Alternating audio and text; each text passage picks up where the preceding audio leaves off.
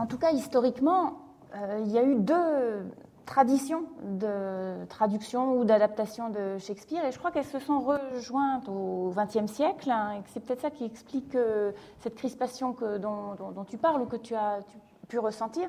Parce qu'au départ, quand Shakespeare arrive en France, il arrive d'un côté via Voltaire, qui le fait découvrir avec admiration au début quand il revient d'Angleterre, puisqu'il a passé quelques années de sa vie en Angleterre. Et puis à partir du moment... Alors on le connaît aussi par le jeu de Garrick, qui vient jouer certains des morceaux choisis de ses grands rôles. Puis à partir du moment où Shakespeare est traduit comme une littérature, cette fois-ci, dramatique, les choses commencent à se crisper. C'est à la fin du XVIIIe siècle, au milieu du XVIIIe siècle, il y a un premier traducteur, Laplace, qui traduit une dizaine de pièces, et puis à la fin du XVIIIe siècle, Le Tourneur, qui traduit tout le théâtre. Et là, c'est une tradition littéraire, disons. C'est le Shakespeare littéraire qui n'est pas encore fait pour la scène. Et quand on commence à utiliser ces traductions qui ont été faites donc par des anglicistes pour la scène, ça devient des adaptations libres, où là on se moque finalement de la fidélité. C'est les adaptations de Ducis à la fin du XVIIIe siècle, qui sont montées à la Comédie Française. Il y a 6 pièces qui sont montées à la Comédie Française.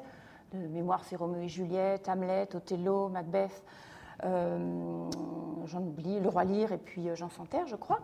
Mais lui, il adapte sans qu'on le lui reproche finalement. Et, il supprime tout ce qui est obscénité, jeu de mots un peu scabreux.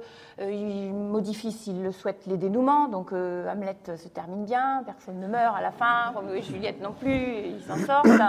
Et ça ne dérange pas. C'est une adaptation, comme de tout temps, on a pu le faire avec des pièces antiques ou... Donc ça ne dérange pas. Et puis, cette double tradition, elle se perpétue pendant le XIXe siècle.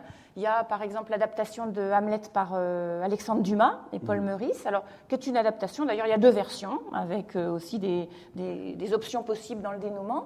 Ça ne dérange personne. Et puis, parallèlement, il y a l'autre tradition, qui est la tradition de traduction littéraire, qui va donc de Laplace, Le Tourneur dont j'ai parlé, jusqu'à François-Victor Hugo, qui traduit toute l'œuvre de Shakespeare, y compris les sonnets, pendant l'exil de son père, à Guernesey, et qui fait une traduction qui est plutôt littéraire, mais qui est quand même habitée par le sens du théâtre de son père. Et puis lui-même, François-Victor, c'était aussi un homme...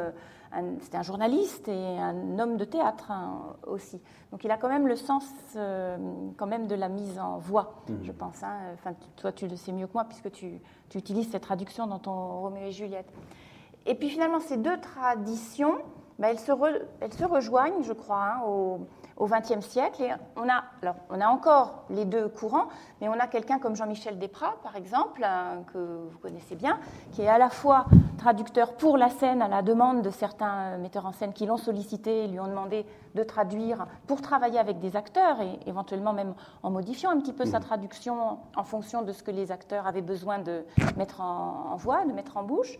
Et puis en même temps, Jean-Michel Desprats, il est en train de continuer l'édition de Shakespeare dans la bibliothèque de la Pléiade. Donc pour lui, finalement, d'ailleurs j'en avais parlé avec lui récemment, cette ancienne distinction, elle n'existe plus. Mais du coup, ça explique qu'il y ait un enjeu à chaque fois qu'on reprend une pièce de Shakespeare sur le choix de la traduction. Parce que finalement, on ne fait plus tellement aujourd'hui, on ne donne plus de validité peut-être à cette distinction entre pour la lecture et pour la scène.